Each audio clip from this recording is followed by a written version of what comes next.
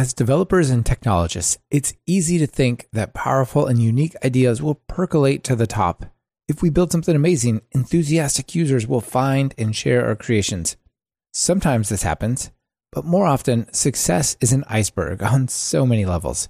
We're going to look at one of those icebergs on this episode. Join me and Christian Medina as we discuss SEO, search engine optimization for developers. Some of your search rankings are out of your control, but as you'll see, there are many tools in the developer's toolbox that directly affect your search rank. Let's dive in. This is Talk Python to Me, episode 263, recorded April 23rd, 2020.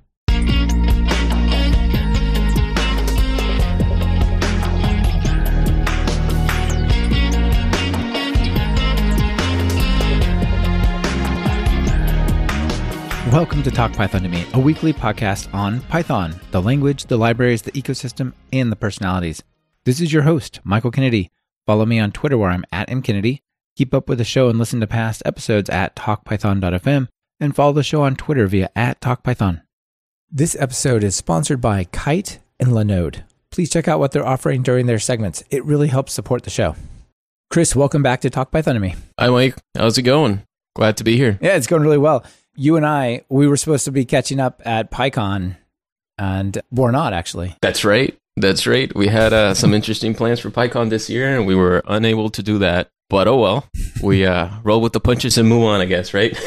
Yeah, what a bummer. I'm a little bit bummed that PyCon's not happening this year, but at the same time, you know, it's first world problems, right? Like, everything could be way worse than we don't get to go to our geek holiday. Sure. But at the same time, I really was looking forward to it, and yeah, we had some cool stuff for the expo floor we were going to do together, but not to be. Maybe 2021. That's right. I tweeted a little picture of all the badges and stuff. I know. I was going to bring online, but okay.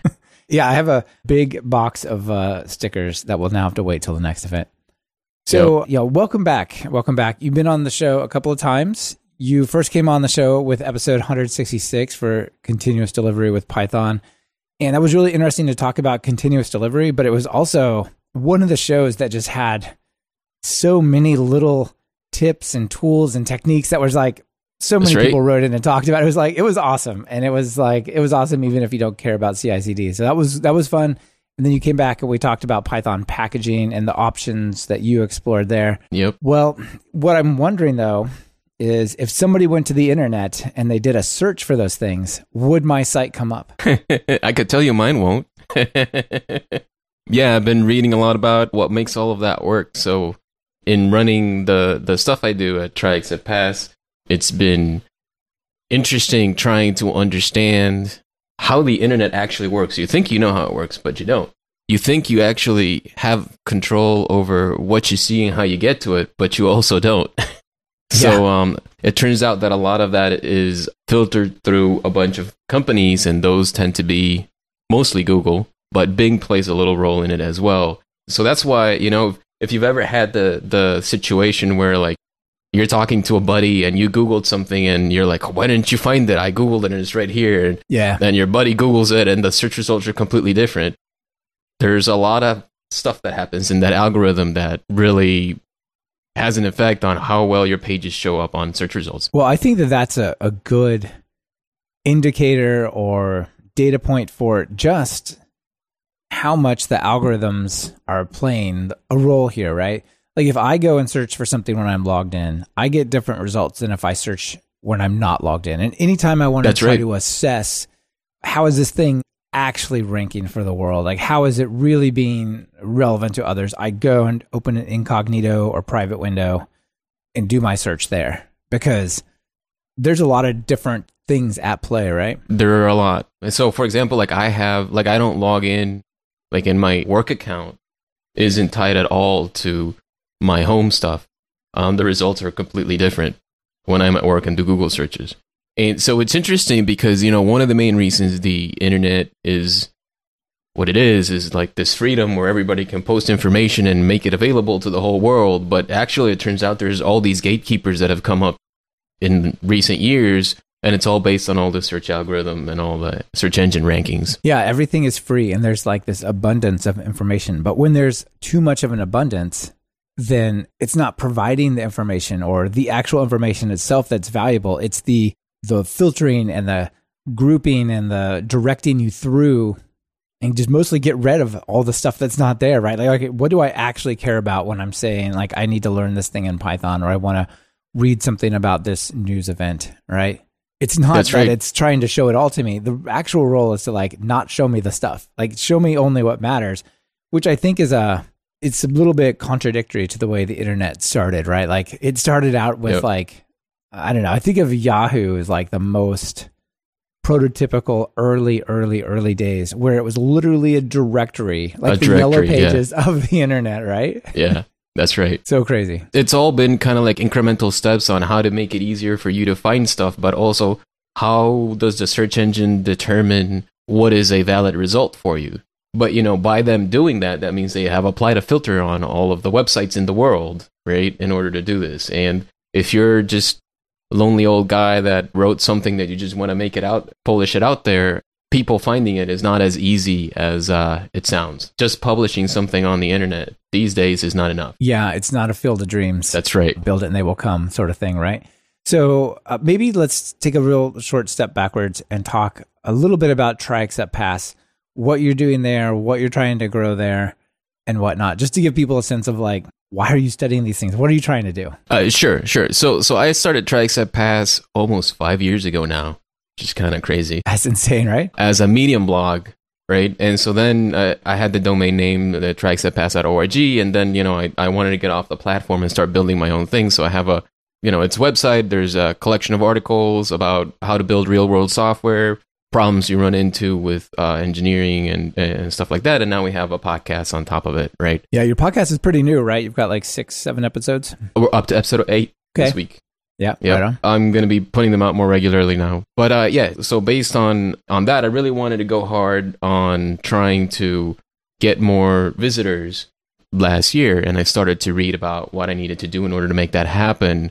And I have discovered all this stuff that I thought about SEO as SEO meaning search engine optimization, right? Because we technically haven't defined the term. So when people talk about how to make your website visible in a search engine, they're talking about optimizing it so that it shows up appropriately, right? So I had traditionally thought about this being more kind of like a keyword thing that maybe marketing does or sales or somebody else does for a large company website, but I hadn't realized... the site works. I wrote it for you. Now it's up to you. That's right. Your turn. To, like, Here you go. You get it right? to rank, baby. Yeah. Fill in the fields and you're done, right? But it doesn't work that way. It turns out you need a bunch of hooks in there in order for it to actually be picked up appropriately by the search engine algorithms. And I'm not just talking about the traditional, like, there's always been these like robots.txt files or sitemaps, XMLs that help search engines a little bit. But it's way, way deeper than that with a bunch of meta tags and, formatting and a bunch of stuff that we'll get into in a minute. Right. And, performance is playing a much more significant role in SEO than it has traditionally. That's right. And one of the main things is that because mobile is such a big thing, then performance has become a lot more important. Like, it's always been important because the better performance you have, the more global access your website gets, because internet is not the best everywhere in the world. But with mobile, that has become more of an issue because not everybody has like the fancy high-speed phones, right? So It turns out that a lot of how your website is ranked is tied to that. Yeah. So I'm looking forward to talking about all of these things. I just kind of want to put it out there at the beginning, though. I feel like that it's so easy to fall into the trap of, well, a little bit of like, if you build it, they will come, right? Like, if I build something cool, people will eventually find it and it will rise to the top. If I build some amazing site, some service, some product, whatever, I want people to come check it out. If it has merit, people will come and love it. And, stuff like this, the SEO, as well as like the other sides of marketing and just getting the word out, right? It's so tricky and vague. That's but right. It is actually what you have to do to make that succeed, especially in a world of abundance like we are now. Yeah, so building great content is just like step one. However, there is still an aspect of if you build it, they will come, because if you built something that's fantastic that everybody wants to read, then more web pages will link to it, and that also has an implication in your rankings as well. Yeah. But yeah. I'm sure you probably don't have any insight into this answer, and I'm just speculating, but Google is built on PageRank, which is sort of how many pages refer back to a given page.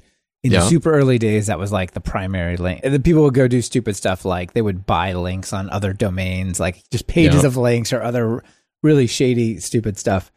I wonder at some point, though, when is like machine learning going to be the thing that decides, right? When is it going to be just like, well, there's a deep neural net? It already is. Yeah, you think so? Oh, it's big time. So that's why Google is pretty much an AI company. That's what they have, right? Vast amounts of machine learning to try to parse. I mean, these things are reading the content of your web pages to decide how to rank it. It's not just about links. It's about the structure, the grammar, how many images you have, how well the images are formatted, how it flows, all that. All that's all machine learning. Wow, okay. It's crazy. That's pretty awesome. Yeah. I didn't realize this was so advanced. I mean, I always kind of knew, but I didn't expect it to be this advanced. Yeah, well, there's so much money behind it, right? Yeah, that's right. In terms of advertising, right? It's one of the most valuable companies in the world, and that basically makes them an advertising company. But the ads are around like this kind of stuff. So I can see, I guess so, why there's so much effort. And the other interesting part is, right, that ranking algorithm, the SEO algorithm that Google uses, generates entire industry. There's people that exist around how that algorithm works. And Google doesn't tell you how it works. It kind of gives you clues here and there. But what happens sometimes is they update it. And so then there's people that have been sitting at the top of the first page of your 10 results off of Google and all of a sudden become number 100.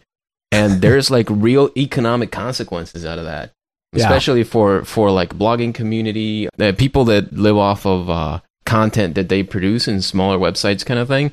They're always on top of that. Right. So let's start with defining a couple of terms that you have here. One is domain rank and one is page rank. Yeah, so we've been talking about ranking a little bit. So what happens is each page in your website gets ranked. And there's a lot of things that come into that. And it's like you get a grade, right? And the higher the grade, the better. From the tidbits of information I've been able to gather here and there, we just kind of talked a little bit about it. It's the content matters, how many words in the page matter, grammar, how performance, we'll get into that later, the links from external websites that are linking to your page, and the links from your page that are going to external websites. Not just how many, but like what specifically, how that hierarchy is set up matters, right? And so that gives you a grade, right? And so then to your page, but there's also a grade to your domain. So like I have tracksatpass.org, and that has a rank, and that rank I just checked just a little bit ago, that rank was in the 30s, 33 or something like that, which is, I'm actually happy about that, which is not a great rank, but it's good because I started in the 20s, but it took me a year to get to 33, right? Yeah, where do you check this rank? So there's a bunch of tools that do this. So aside from Google having their own little internal search engine ranking stuff, there's entire companies that do this. And so I use Moz.com, but there's also Alexa. I've seen some of those. They have some free accounts you can get with them that gives you some extra information allows you to do some searching and limits how many searches you can do. But you can also, if you get like a full-blown account, you can like get into like nitty-gritty details. But those guys keep their own thing too, right? They give you a ranking, but it's not the ranking that Google's giving you. It's just an approximation of what we think Google will be giving you. And really the key player is Google. It's crazy. Yeah, I mean, there are other search engines, but they're pretty safe to just ignore them, right? I mean, there's Bing. Yeah, Bing still gets a little bit.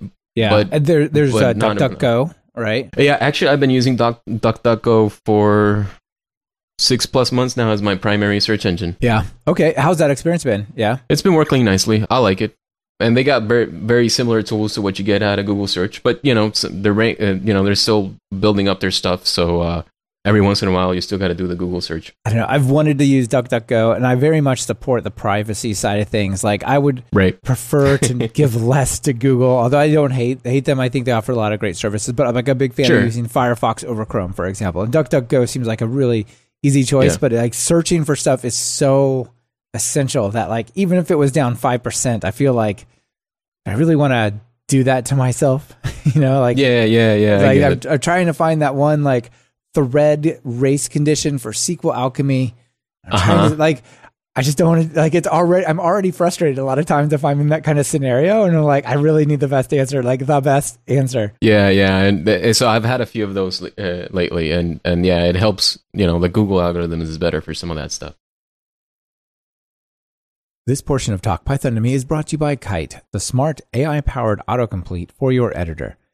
As developers, our choice of editor is central to our work. The more powerful and effective that editor is, the more effective that you are. That's why I'm excited about Kite. Kite is a free plugin for your code editor that gives you ML-powered auto-completions and documentation. Chances are it works with your editor of choice, even if that editor has existing autocomplete features. The list includes PyCharm, VS Code, Atom, Sublime, Vim, and more. And Kite runs locally, so your code is private with no cloud or internet connection necessary. And the Kite is 100% free, so try it today at talkpython.fm/kite, Kite, and see how Kite can help you be more effective with your Python code.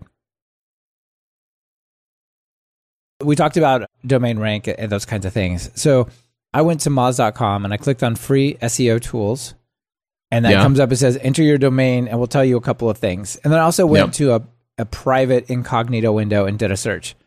So one of the things that I am a little bit proud of, impressed with myself that I was able to do, is that if you do it's super important that you're not logged in, right? Because it totally could vary on your history. That's right. But at least where I am now, at the time it is now, it's been here for a while. If I go to Google and I search for free MongoDB Python course, the number one result is freemongodbcourse.com, which is my course for my, nice. It's a landing domain. Good job. That's not easy. and number 3 is MongoDB's actual free courses, right? Nice. Which are taught in Python. Nice. So I'm feeling really good about that. I put that into that domain. There's only one page there, right? So I think that hurts it a little bit, but if the search lines up just right, it's okay. So because it only has one page, it is like a page, basically. The domain authority is 22. Okay. Yeah, so that's kind of okay. I'm not sure what to think about that, but it's low, but it's okay. It's low, but it's like one niche thing, right? Yeah. Its ranking keywords are 36. I don't know what that is, but the spam score is only 2%, so that's pretty good. And then I threw talkpython.fm in there, and that's domain ranking of 49. Yes, that's very good. Yeah, that's awesome. And its spam score is 1%, and it has 1.6 thousand ranking keywords. Sure, okay, yeah. So the ranking keywords is the stuff that search engines would use to figure out whether to list your website as a result or not. Theoretically, the more you have, the better. I see. It also shows you cool things like, here are the top ranking keywords. And it's, I guess this is where it ranks if you were to search for this, like Python podcast, it's number 1. Async techniques and examples in Python, it's number 1. That's kind of cool. And then it has like more by number of clicks. So it has like 100 days of code where we're not that high, but it's like there's a ton of search clicks for it. I feel like this actually gives me a lot of pretty interesting information. If there's another tool in there about link research, and you can pop your website in there and it tells you the things that link to you, that's also important. Yeah, so we were talking about your rank, what links to you matters because it helps your rank, but the quality, like the domain authority of the sites that are linking to you is a modifier on how much that link matters to your website. Right. Because there are aggregators. So like I found that like I have a bunch of aggregators that link to me, but their domain authority is so low that they don't really affect, those links don't really affect my stuff. Yeah, so it's like multiplying by 0, right? These links are coming in, but they mean nothing because they're like so badly ranked. That's right. And interesting, we talked about like my domain rank for tracks that passes 33, but some of the pages in there have a different page authority. Like the microservices article of mine has the highest page rank of page authority of 52. Oh, that's pretty good. Yeah, it's interesting how all that plays a little bit. And so if you go to that tool that does some link research for you, it'll show you the number of links you have as well based by the domain authority of the linkers.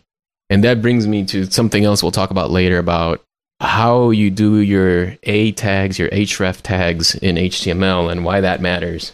We'll talk about that later. Yeah, I think there's some of these great tools out there that I think people just don't think to use. Like I used Moz a long time ago when I was setting up my training site to try to understand how I might make it rank better.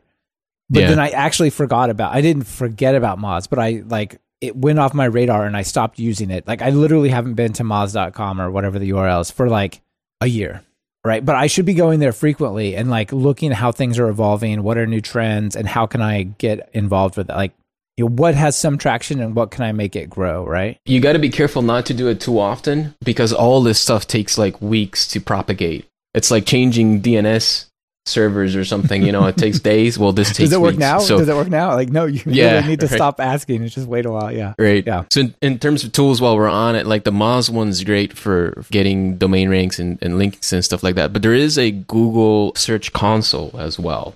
Have you used that one? I have used that one, and that is pretty good. You can say, show me some of the keywords. How do I rank against them? What are my popular keywords? And you can trust that even a little bit better because it literally is from Google, right?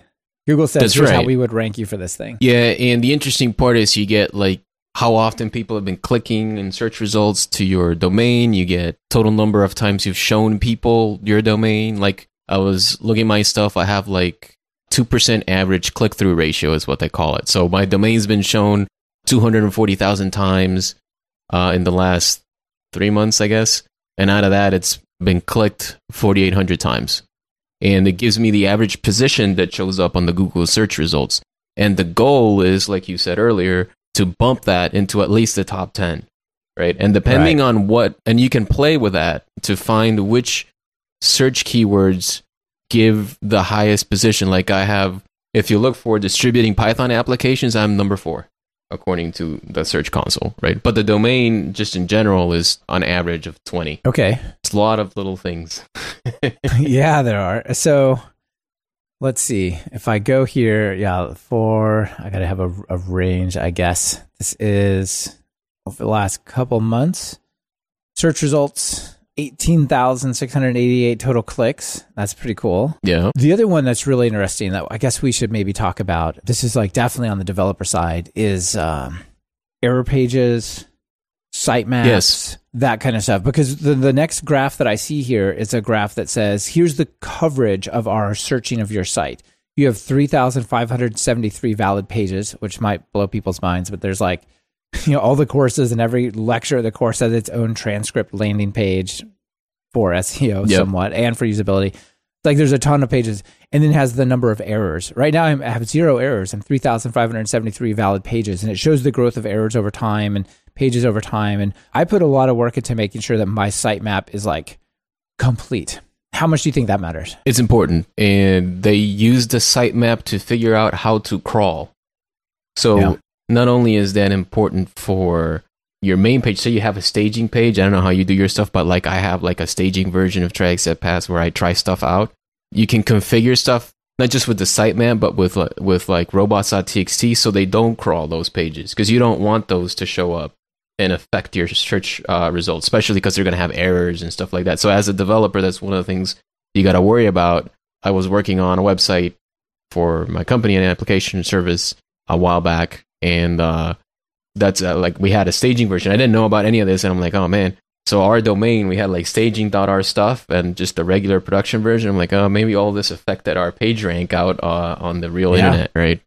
Yeah, it's basically, it might divide it by 2, right? Because it's the same content. And so... That's right. So that brings me, might as well talk about it now. So we've been talking about links. So having copies of your content counts against your rank. Right. It basically dilutes the value, and then other things are able to get above it, right? Yeah, so essentially they try to figure out whether you're plagiarizing your own content, like whether the domains are plagiarizing it, essentially, right? Yeah. So if you have like the exact same article show up somewhere else, that becomes like that whole page, that whole article, both yours and the other person's, will have a lower ranking compared to yours. And so that's why, like if you go to sites like dev.to and you publish something there, you can link to your article, to your original source, and you add an extra piece of information in the tag, in the HTML tag that says this is a canonical link. So that means that the original source, you're pointing to the original source, and then the search engines won't count dev.to against your original article. And they'll actually complement each other. Right. Okay. So I ran into something like that recently. I had the strangest problem, which I came up with an even stranger solution to. I spent days trying to solve this problem. If you went to talkpython.fm// or training.talkpython.fm// I don't remember which of those two sites it was that had the problem. They're both on Ubuntu 18. They're both running Nginx. They're both running the same type of certificate. They're basically identical servers. One of them in Safari, whether it was mobile, like this is actually where it matters a lot. It's like all of iOS. Right. You would go to one of them. It would say it was an error where like the site said it disconnected. Like the connection was reset was the error. You look at the logs and it was fine, right? I see. Yeah. But any other page on the site was fine. Like /episodes was fine, /about was fine, / anything other than /home was fine on one server. The other server was fine everywhere. I spent days trying to figure this out and figure out what like everything I could tell. The two servers were set up the same. And I just finally said, you know what? If iOS is happy with /anything but the / like by itself, I'm just going to redirect it to /home and have /home be like a copy of the homepage that is for anytime I detect Safari. I'm like, dude, we're just going to redirect you to like another URL that's deeper in the site, but it shows the same content because that one renders fine and not just the / didn't work, right? So I was like, forget this. But what I didn't think about was the SEO impact of that, right? Because if Google comes and says, today I want to be Safari, let's see what's up. Like, oh, I'm over on this other page, which looks like the same content as Chrome saw yesterday on /. One of the listeners said, you know, you have the same content. You really should use this rel = canonical on there. And so what I did to like stop undermining myself while still making iPhones work was to just put like, do a test. Like if it's /home in the template, just put a meta tag that says, or whatever kind of tag, it says rel canonical is the / URL, not the / home URL. That's right. Yep. But this can be used in other places. Like if you want to write on Medium, but also on your blog, but have your blog get the SEO juice. I don't know if it works on Medium. It works in some place like Dev2 and other places, right? Dev.to has it like in their stuff to set it up. You have the capability of doing that. In Medium, I know you can add some HTML stuff in there, so it might. That's one of the reasons I got off of Medium a while back. Honestly, I'm not a fan of Medium. I think it's a beautiful site and it's a nice experience, but there's just... The paywall killed it for me. Dude, there's just too many things that go against the grain. Like, I'm not even against a paywall. If somebody says, like, I want to do, like, deep writing and have people pay for that, that's great. Like, that's their work and their choice. But I feel like Medium was built up on the back of, this is a free place that people can do awesome writing. Let's all get together and then, like, yank on the rug, and now it's paid, right? You know what I mean? It's like, I feel like they didn't build on that ethos. And so it's like a bait and switch, which is why I don't like it. Yeah, that's what killed it for me. And so, like, for me that switched off of Medium, it was really hard. I mean, I still get people following me on the Medium article, right? And I'm like, how do I bring that traffic to my website, right? Yeah, for sure.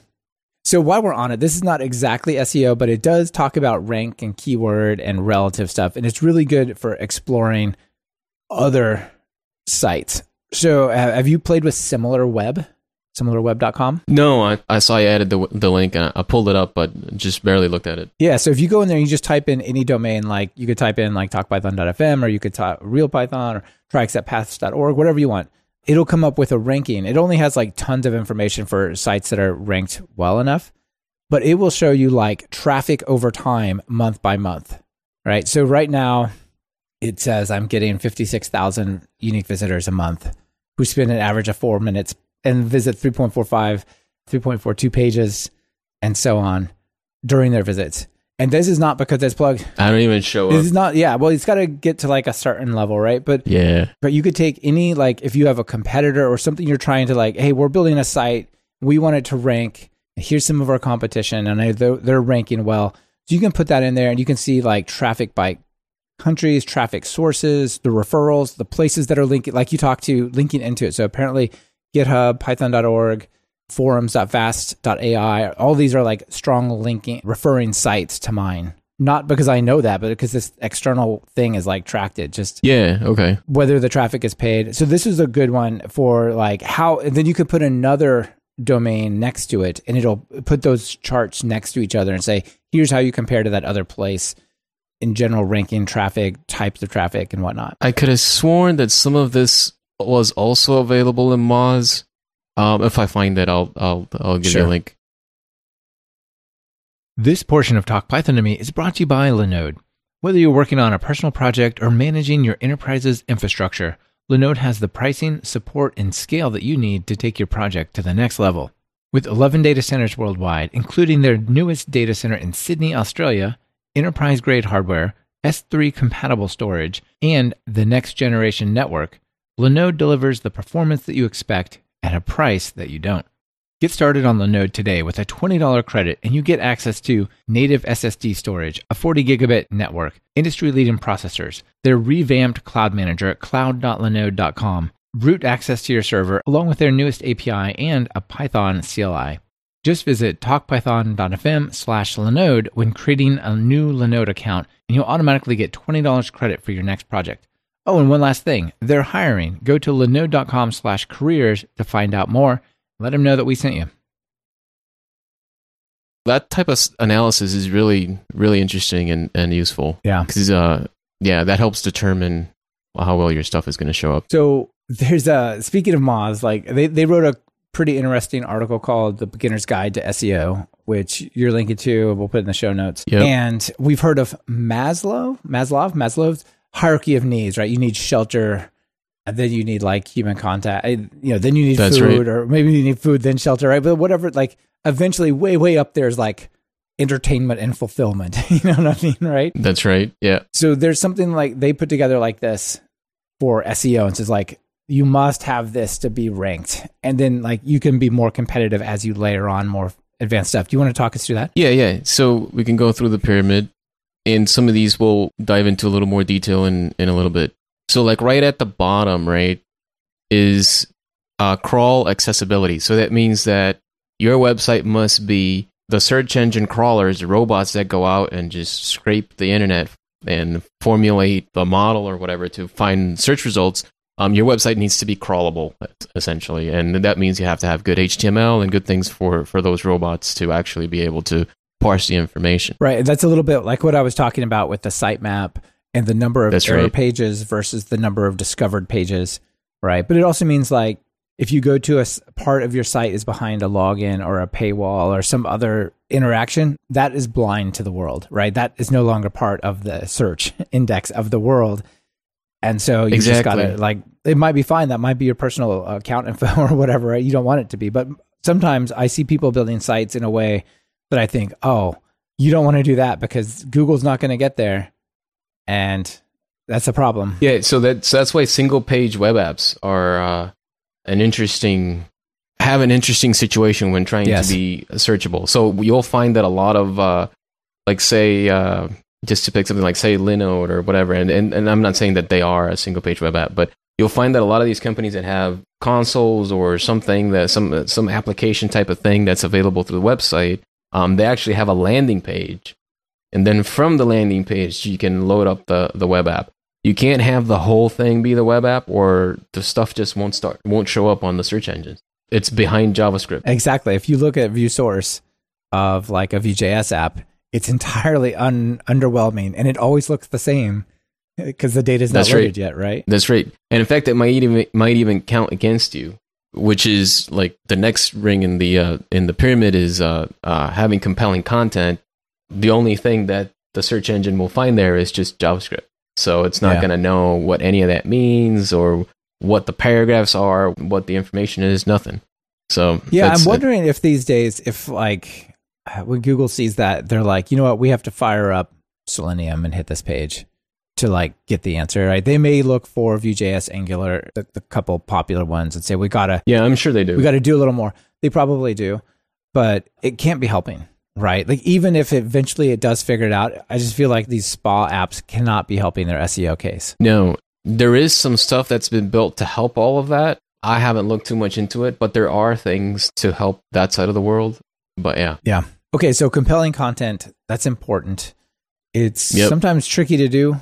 I suspect like images. Like if you try to tell the story with a picture instead of with words, that might actually hurt you a little bit in terms of SEO. But when you make that image tag, you can have enough information in the image tag, which also helps the rankings. Like in the title or the alt or something like that? The alts, yeah. Okay. Yep.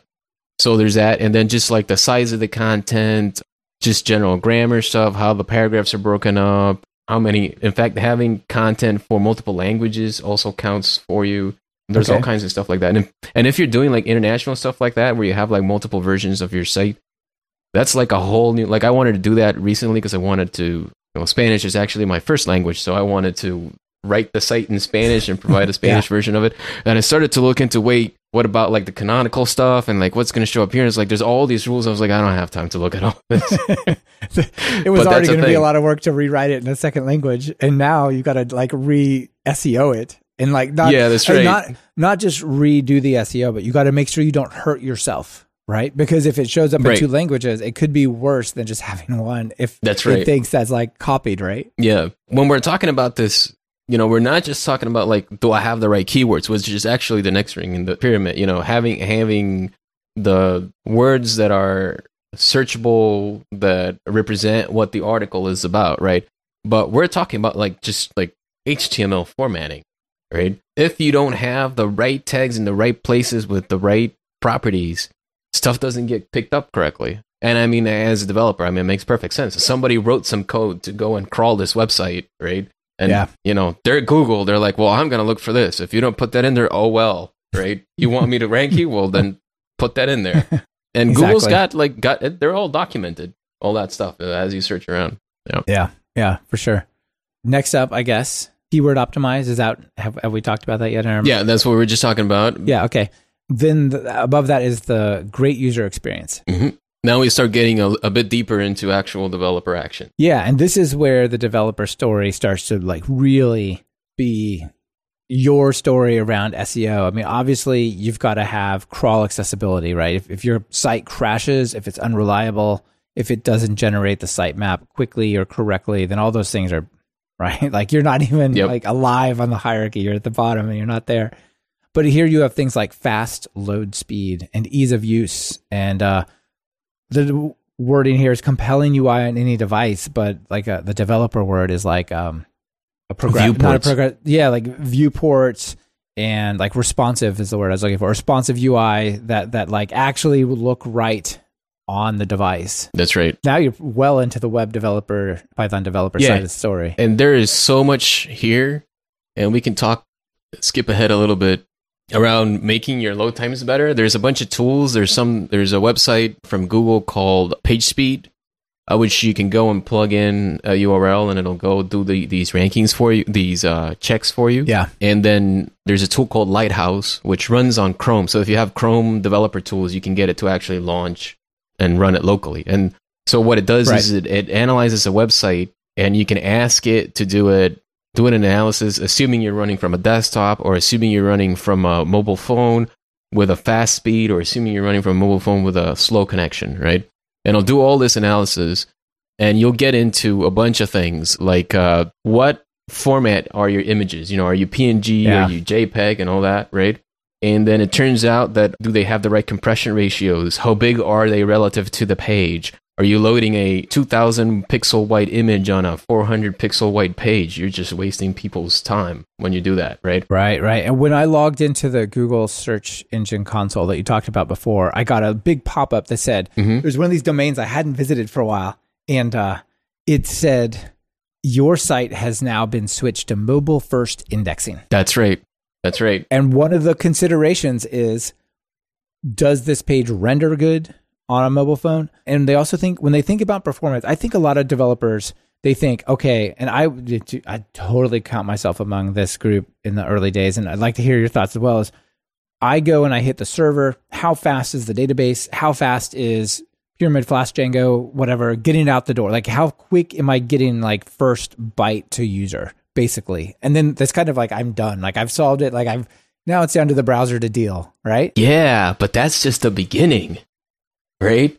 That's what you learn apparently when you try to like start doing this analysis. Oh my goodness. Yeah. I did my stuff. My stuff is a static page. So like I was like, oh yeah, this is awesome. It just loads the page. It's going to blaze. Yeah. There's nothing else to worry about. 1 millisecond. We're good. I'm good. So what did you get when you first put it into the page speed insights, which is like the hosted version of Lighthouse? Do you remember? I was probably like in the 60s. Yeah. Or something like that. And so that has a ranking 0 to 100, right? Yeah, exactly. So 0 to 100. I put training.talkpython.fm in there, and then TalkPython, and then Python Bytes and whatnot. And those sites are crazy fast in the way I described, like the database out, the first byte out of, the server is really fast. It's like totally reasonable to have a page that's 10 milliseconds. And I'm like, well, how could it possibly be slow? So let's see what amazing numbers I get if I throw it in here. And I got like 50. It says, which is on the bottom end of moderately slow. And I'm like, what? That's right. What is this? What is going on? And so I spent 3 days going through the recommendations, like 3 8-hour days working on one of the sites. And now I've got it up to, if I go to training.talkpython.fm, on mobile I get 94, and on desktop I get 100. Cool. Yeah, nice. I'm in the 90s as well now, finally. Yeah, and there's flexibility, right? Like if the server hasn't requested a page, it might be there's some variability here. It's even if you just rerun it. But what's interesting is the 94 is the mobile version. Like how fast if you've got an image that has to be resized, it's one thing to do it on a high-end desktop, but if the phone has to resize it, that's going to hurt your ranking because it's like computationally slow for the phone to render the page. And there's all these different layers of stuff that you've got to look at. I mean, if you just loaded the image itself the wrong size, it's bigger. So you just sent the phone extra data that it's not really needed, right? Yeah. So to stick with it, so there's a few pieces here to stick with the images. So the first thing that the Google stuff recommends is to use WebP as the format, not PNG, not JPEG, as a compression format for your images. And that's great. It works great. It's, it's usually lower image sizes, which is why they recommend it. It's Google's proprietary image format, right? That's right. Of course they're going to recommend it. So I was like, I did all this. I'm like, I got my stuff into the 90s. We'll get to the rest of it in a minute. I'm like talking to a buddy at work that also runs some websites and stuff. And he pulls out his iPhone and goes to my website. It's like, oh, that's cool. Yeah. Hey, what's up with your images? And I'm like, what do you mean? Safari doesn't render WebP because Apple, right? Yeah. So that leads to in order to do this correctly, you can no longer use the image tag. You have to use the picture tag. There's a picture tag? This is like totally changing blowing my mind. Yes. And the picture tag has fallbacks. So I'm trying to find the good one I have on my site. But essentially, you can specify a list of images and you say, if the screen size is of this many pixels, load this image. If it's of this many pixels, load this image. If whatever. And then in the end, if you can't load any of those, load this image. So I had for every image in my website, and that's important for me. So in Trackset Pass, we do illustrations and they come on I want to load, the 4,000 pixel illustration because it's really nice, right? Yeah, but obviously I can't. So I have 4 different files for every image. Each one optimized, there's like a one at I think it's 1280 pixels. I do one in the 800s and one in the 400s. And then I automatically pick which one to use with the picture tag. And then I also have a PNG format for the people that are using Safari to render it. Yeah, that sounds really tricky, right? Because now you've got to have all these different types. And then how do you know about like the 404 missing image? Because you viewed it on a device that supports that. It selected a different format and whatnot. That's right. Yeah. So I haven't gone down that path I was going to export it as JPEG with a slightly lower quality and make sure the sizes, like I might have multiple sizes that are all JPEG or like one's PNG and a bunch are smaller. Sure. But I don't know, like the varied support, it threw me off. I'm just like, I just don't know that I want to go down this path of having like unsupported image types that I've got to swap out, take care of. Yeah, that was an interesting adventure for me. Continuing down that, you get the screen optimizations and the fallbacks with the picture tag. Yep. But outside of images, right, these days, people use CDNs a lot to load things that run on their website. So I have delivered a static web page and I need jQuery to do something. I go link to some CDN that has jQuery. Well, that's yet another connection that client's browser needs to open. And that connection is going to open to a different server, which means you guys know how this works, right?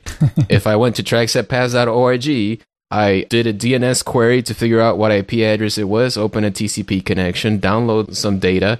If I'm talking about JavaScript, I'm then parsing that and loading it up, right? Right. Well, now if I have an extra script tag in there, now I have to do that same thing for whatever DNS is providing, whatever domain is providing that. So if that's coming from Google Fonts, right? So that's, I gotta do the DNS query, open up Google Fonts, download the font, do whatever parsing, and show it in the website. So for every CSS or script or external thing that loads into your page, you're doing all of these things, and that has an impact, and that actually shows up. And it counts against you regardless of whether it's a CDN link, a second link on your site, or what. Like, it's just number of connections we got to do. The more, the worse.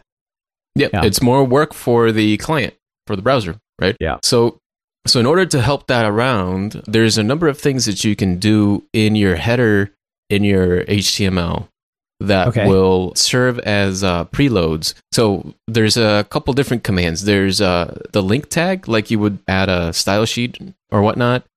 But there's a rel property that you can set to preload or pre-connect. And pre-connect means do the domain name resolution. So that means you do that once, because ahead of time, like for example, the Google Analytics that get added to my website, I do a pre-connect to Google Analytics so that all of that is resolved. The TCP connection is already open at the start of the page, and by the time it makes it all the way to the bottom and actually needs to load something, it just needs to go and get data versus having to do. Right. It's probably done the DNS resolve and actually already done the SSL exchange. That's right. The port opening to the server, even maybe. They're just waiting to issue the HTTP GET. Yep.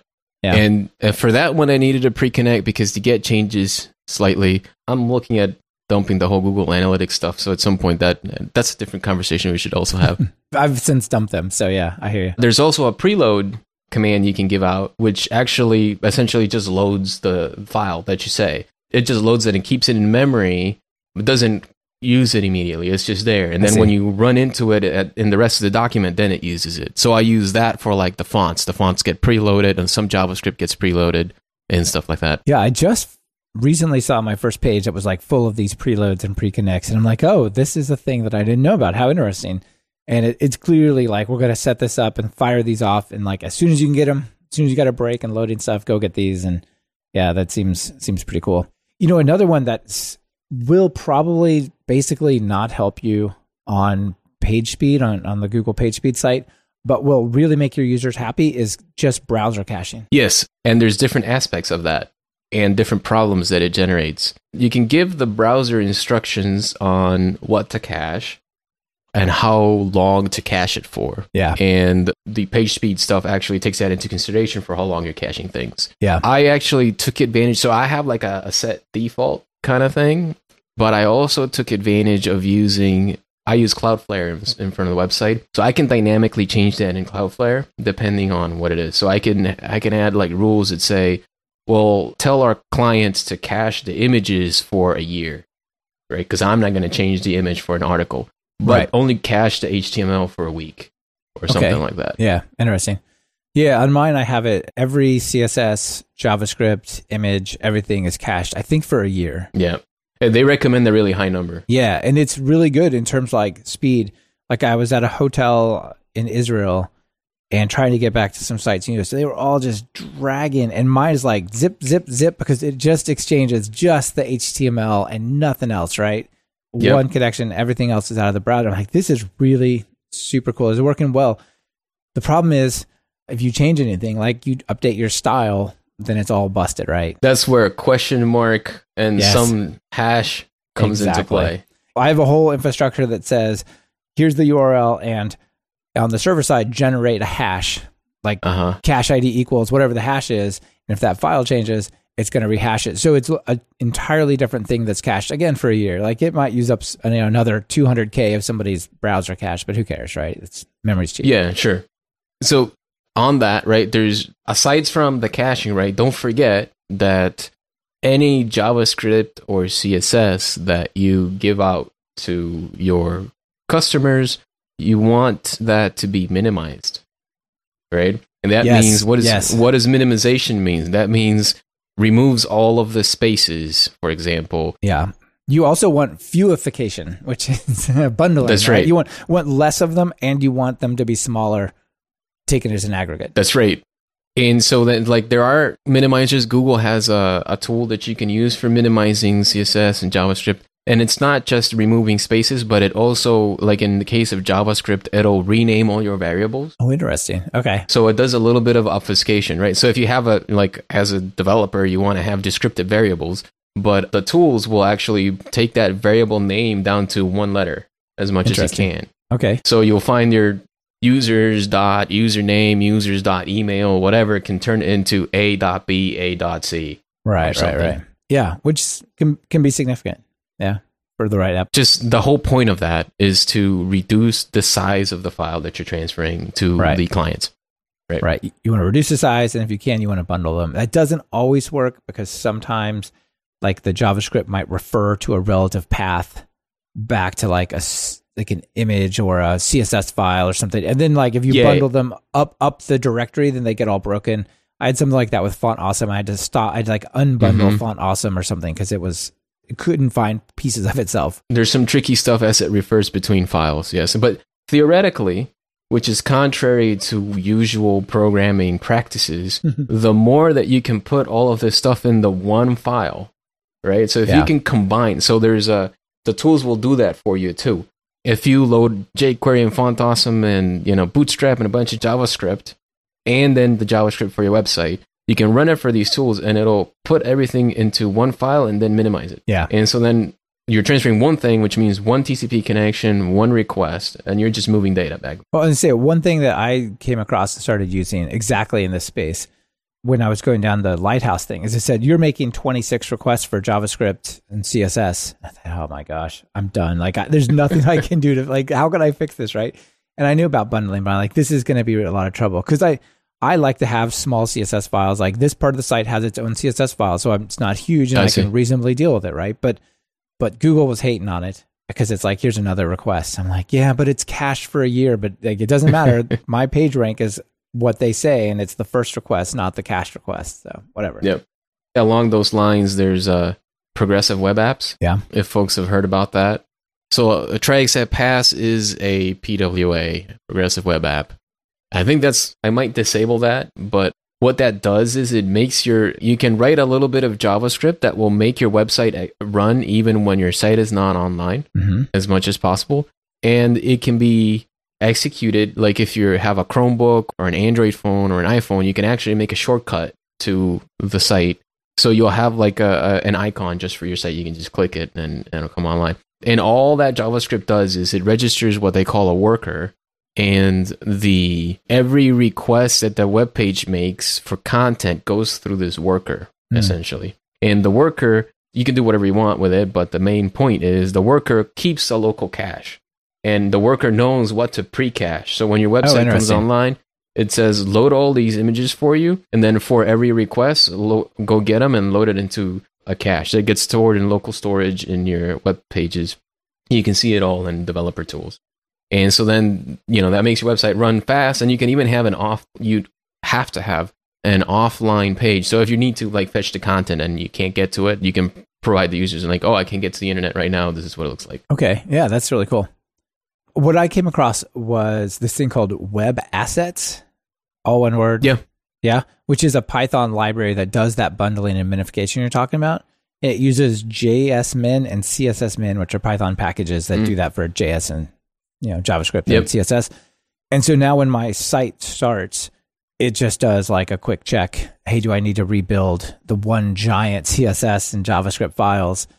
So I don't have to remember to take it and like, oh, I forgot to run that, so that's out of date. Like it's just like at the start, it goes, here's the hashes of the files. Is there anything new? Let's regenerate them.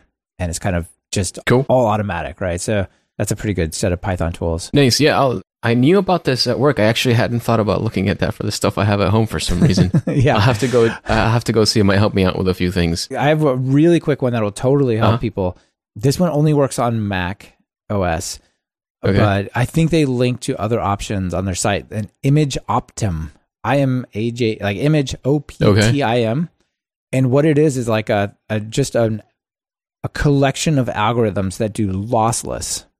recompression and re-encoding of images. Okay. Right. So like you visually, literally, there's no visual change to what's happening, but it might re-encode it. Like it might change the color spectrum for a PNG because it realizes only 256 colors. That's pretty cool. Right. And so what you can do is you can take just the root of your website and throw it at this. It'll traverse the directories, find all the things, and in place replace them with their optimized but unchanged version. Nice. That's pretty cool. Yeah, I did this on my sites, and I got like 40% less. It went from like 20 megs of images to, I don't know, whatever that was, like 9.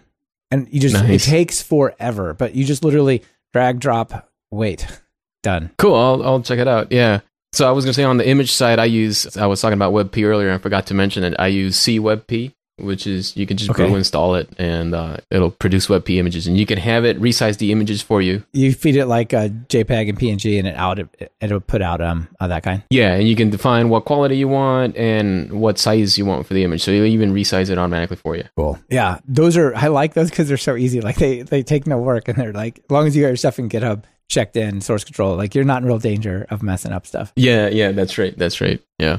All right, Chris, we're getting kind of closer to the end of the show, running short on time. I feel like we've just scratched the surface though, you know? Yeah. What else, quickly, what else should we point out for folks that they should go check out? We can talk about a few pieces. So in Google search, trying to figure out which one works best. So you put a link in Twitter pulls up like a little card with an image and a little summary of the website or whatever it is that you link. Right. For the cool sites, it does, right? Yeah, right. Like ours, right? Exactly. So all that is configured through meta tags, and there's actually a standard. There's a Twitter. It seems like Twitter came first, or maybe just Twitter was different. Everyone else seemed to grab it or whatever, right? Yeah, there's I think it's called Open Graph that describes a set of meta tags you can put into your website to provide a title, a description, a summary, what image you want to use for that little summary, a bunch of stuff like that, and keywords as well, which is also important. So all those meta tags you have to put in there because not just it works for Twitter, but it works for your search engine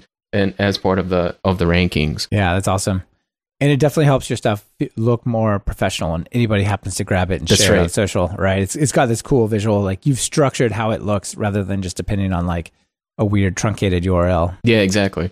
And along the same lines, there's actually a whole other standard called JSON-LD, which is used to essentially provide a JSON version of the stuff in your website, in your page.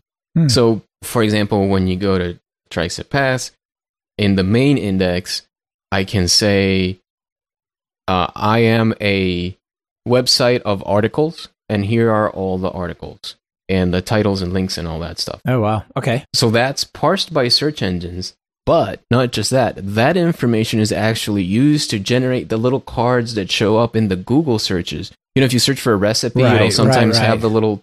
And all of that stuff has higher priority than the rest of the content because it shows up top in your search results, right? And that is actually used if you go to the Google Search Console. There's a little discovery section on the left side, which is part of, like, if you're on an Android device and it's one of the Google built-in things in there, and it shows content that Google thinks you'd be interested in. If you have these things available, then it shows up in discovery a little bit more. Oh, cool. You can characterize your website with it. You can say it's articles, it's recipes, it's video, or whatever. There's like all this stuff to help do that. Okay. Awesome. Yeah, so that's JSON LD, huh? That was a piece that's important. JSON LD. Yeah, I'll put that in the show notes as well so people can have that. Oh, man, so many things. It's so awesome. And the thing is, it's rewarding. If you get this right, you know, people just engage with you and your content more, or your products or whatever. And it's awesome. Yep. Exactly. All right, Chris, we have to leave it here, but you know, maybe there'll have to be a second edition to like dive deeper into this. But before you get out of here, you got to answer the 2 questions again. You write some Python code. What editor do you use? I'm on VS Code these days, loving the remote extension. Oh yeah, that's super cool.